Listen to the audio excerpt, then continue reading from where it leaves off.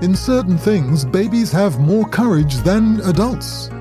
We want something, be it better health, a better job, or even a better society, but somehow it seems we want other people to get it for us. Sometimes we don't go after what we really want because we know it's going to require effort. There will likely be some risk, and we may even need to take a few radical steps and change things. We get scared. Then, of course, there's that little matter of what other people might say. Observe a little child trying to walk. She will crawl, stand, and stumble time and time again until eventually she gets the balance and she's on her own 2 feet walking around the house, pulling everything off the tables. The child doesn't have time to worry what other people think when she falls over. She's totally focused on learning how to walk, regardless of who laughs at her.